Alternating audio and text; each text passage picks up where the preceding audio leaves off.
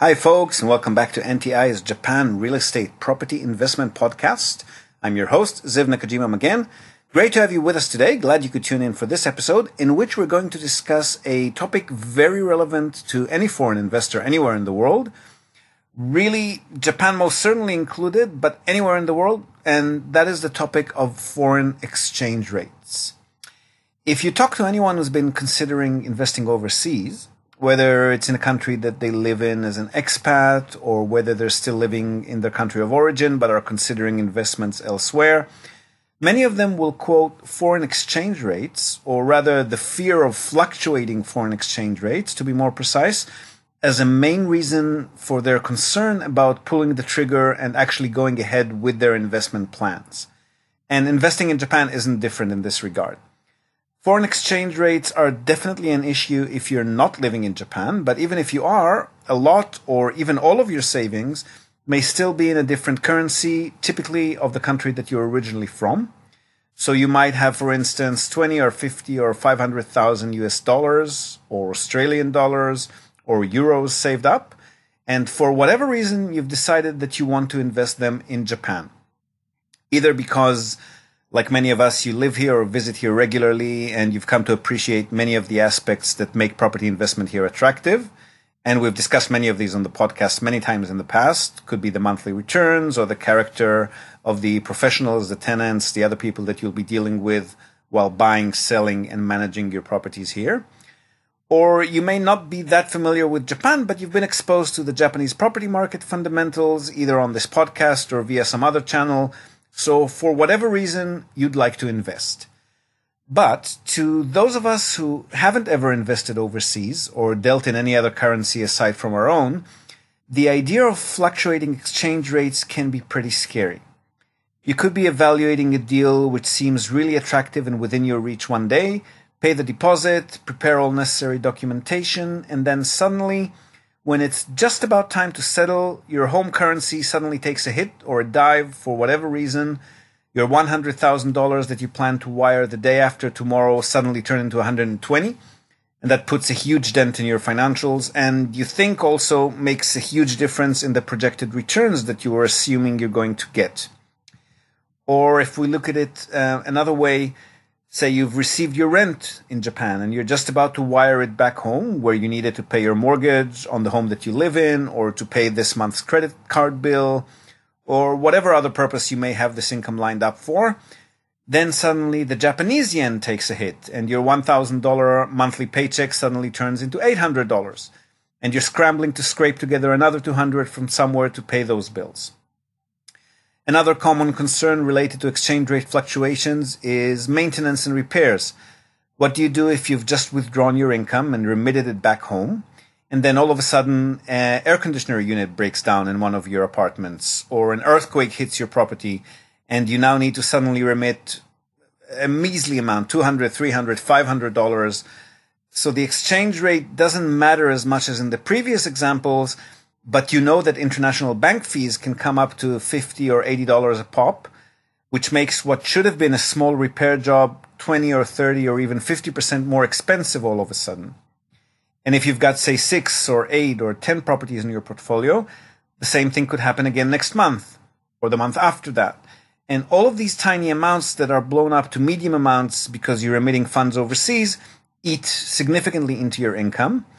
And that income, especially if you've been playing it safe and investing in central properties in good and stable locations, say like Tokyo or Osaka, places that may have pretty low cash flow to begin with, then that income suddenly shrinks by a significant margin. So it's these types of concerns that a lot of people who are thinking about taking their first step towards investing overseas are worried about. And on the face of things, these are very valid concerns. There are definitely a lot of people who have been burned by these types of scenarios, time and time again, to the point where some of them, especially those who have been burned pretty badly, will do their best to warn everyone that they speak to who's even considering this type of investment to avoid it at all costs. Because, as they'll tell anyone who's willing to listen, once you start dealing with any other currency except your own, things become unstable and unpredictable and downright scary. And that there's absolutely nothing you can do to avoid it, because markets are markets. And you as an investor have absolutely no control over what a country's currency will do this month, or next year. And they're right from their perspective. But here's the thing. To those of us who have already invested overseas, and I would argue to anyone with a bit of financial sense and know-how who's ever successfully saved any amount of money for a rainy day with any success, the solution to these issues should be pretty self-evident. And not only that, I would further argue that these fluctuations can actually present a fantastic opportunity, not only to not lose on these types of foreign exchange plays, but even to, more often than not, actually increase investment profits on the back of them. And I'm not talking about becoming a forex trader, not by a long shot. You won't need to sit in front of a screen through strange hours of the night, bleary-eyed, drinking mug after mug of black coffee, waiting for a forex graph to peak this way or that and pounce with a mouse click. Not even close. I'm actually talking about a few simple, common sense rules that you'll need to keep in mind before kicking off your investment during the portfolio planning phase, and during the course of the portfolio's life cycle, when you're collecting your yields and managing the properties in it, and if at all possible, if and when the time comes to sell and realize your equity as well. Now, that last one is a bit harder, simply because in many cases, when people sell a property, it'll be due to reasons altogether out of their control. Say a change in life circumstances, for better or worse, a pregnancy, a marriage, on the upside, or, and knock on wood that this would never happen to any of our listeners, but it could be a medical condition, an accident, or even a death in the family, or what can happen a lot more often, simply a downturn in their other investments elsewhere, say a career change, etc. So a lot of things could necessitate a sudden fire sale of a portfolio or parts of it, in which case we would need to liquidate properties fast and get those funds back home at whatever rates the market currently offers. But in all other cases, during the planning phase, the purchase phase, and throughout the portfolio management phase, we definitely do have control, or at least we should have control if we're doing things the right way. So what does that actually mean? Well, first and foremost, it means planning ahead. Now, this doesn't mean that you can't be opportunistic and pounce on good deals when they come around. You can and should be able to pull the trigger quickly on a good deal when opportunity knocks, but you should position yourself to be able to do that profitably ahead of that time. And exchange rates play a large part in that. So let's take a typical first-time investor scenario. Let's say that for whatever reason you've decided to invest in Japan. Now, as part of that plan, you would have done your homework and prepared your infrastructure. So you already know how you're going to be transferring funds in and out of the country. If you live here and work here, you've already got a Japanese bank account set up. And if you don't, you've most likely already found a buyer's agent like ourselves. Or if you're operating in one of the major 3 internationally renowned locations like Tokyo, Osaka, and Niseko, you may have already found an English-speaking realtor or taken on virtual office presence with one of the major providers, etc. So you've got some way to send funds into the country as well as to withdraw them when the time comes. Well, this is exactly the point in time in which you should be transferring those funds into that country when rates are in your favor. You're not in a hurry. There's no settlement deadline looming. There's no urgent payment to make, nothing of the sort. You've got essentially all the time in the world to just sit and wait. And you could be evaluating potential deals during that time too. That's absolutely fine, but that's not the main point here. What you want to do is sign up with a Forex provider, and there are many of those around, whether it's OFX, XE, TransferWise, or any of the prominent Forex providers around. They'll give you better rates than the banks on any day of the week too, and set up some alerts in their online systems. So, for instance, if you've just started monitoring rates and you know that they're now at, say, 110 Japanese yen per US dollar, take a look at the chart a year back or so, see what the last few peaks were and when they happened, and set your alerts accordingly. So if 3 months back, say, the rates hit 120 Japanese yen, then trended down again. 7 months ago, they hit 125 for a day or two, then trended back down again. 1 year ago, they plummeted all the way down to 100. And these are all very valid peaks that can happen multiple times during the course of 1 year. So you would set your alert to, say, 120 Or if you've got time to spare and you're not too rushed to invest immediately, maybe 123. And when that day arrives and you get an email or a text message and you get that alert, boom, that's the moment you lock in the deal, the exchange deal, which holds that rate for you and gives you about 4 to 5 business days to get those funds to the trader. You contact your agent in Japan, in case you're not living in the country, and you let them know that you'll be sending the funds in, and then you remit those funds, regardless of whether you've got a potential deal lined up or not. See, here's the thing. You probably already know approximately how much you want to invest. That's no secret to you. So why not remit those funds across now, when it's actually in your favor to do so, rather than 3 or 4 or 6 months later, when it's almost settlement day, but the rates are suddenly at a yearly low of 108. Or even still at the same level or only slightly above it, say 110 or 112. This may not sound like a lot, just 10 yen per dollar, but that actually works out to be almost 10%. And if you're remitting $100,000 for a property purchase, you just earned yourself $10,000.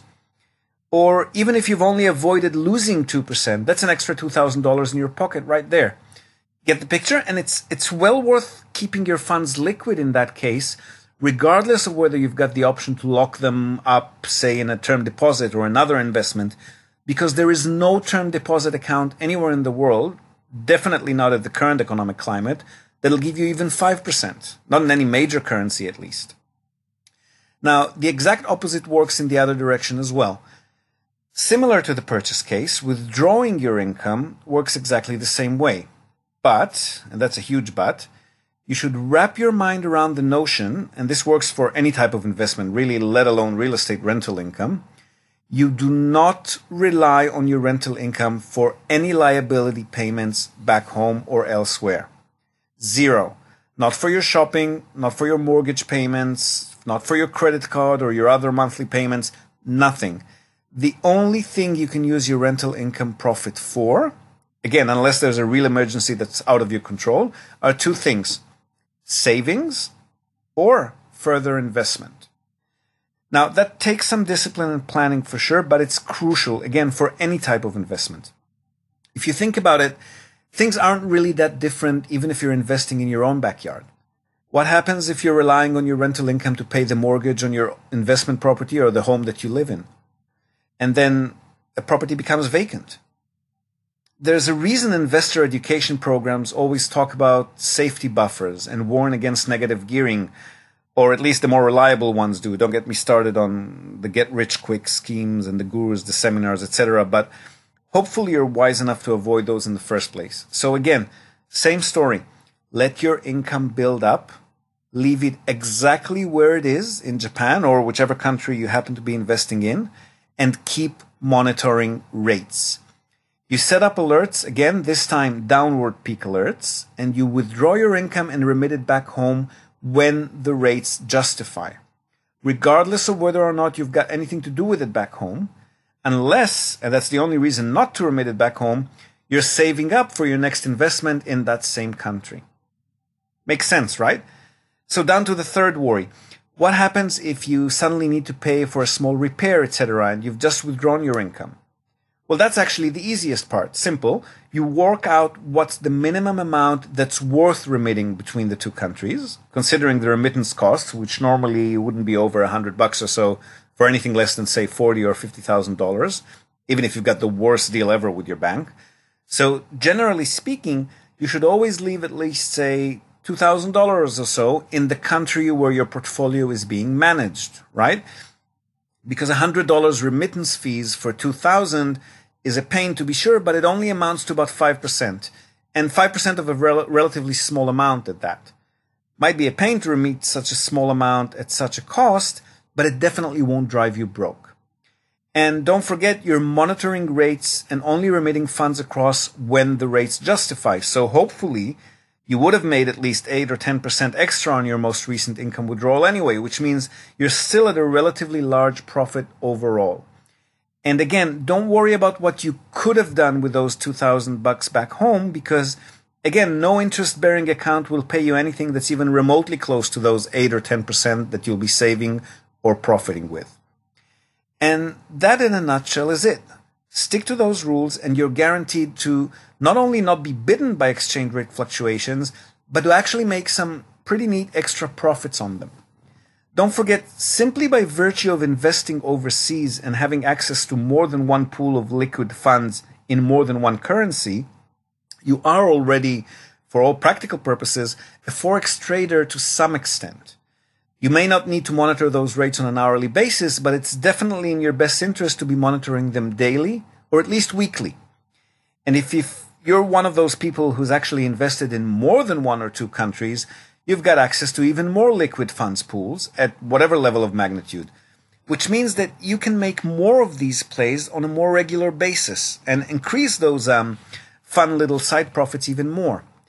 And most importantly, you're not going to get stung by them. So you're not going to become one of those bitter foreign investment hate preachers who really, if you think about it, are only bitter because they didn't take the time or have the discipline or knowledge to simply observe those simple rules.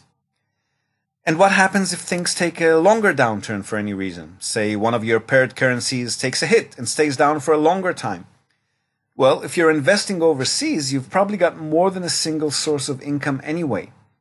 In that case, this period is probably the best time to remit every bit of liquid cash you've got in the higher currency, as long as, again, you don't need it for any other purpose, don't forget that basic rule, to the lower one, either for the purpose of future investments or simply for the purpose of withdrawing it at a profit in a couple of years' time when things swing the other way again. And if you're dealing with major currencies, they most likely will. So good luck with your investment, folks. That's probably it from us for today. Definitely been a long enough episode. Hope you've enjoyed this content. Do share it with your networks or anyone you think may find any value in it. We welcome and appreciate your comments, your questions, your feedback on whatever channel you might have found us on. And we would really, really appreciate it if you could rate us. 1 star for bad, 5 stars for great, or anything in between, in the iTunes store or the podcast directory. And even better, please leave us a review. Let us know what you think. It helps us improve our content and reach even more people who may benefit from it. Hope to have you with us next time. And until then, from all of us here at NTI, we wish you a great weekend. And as always, happy investing.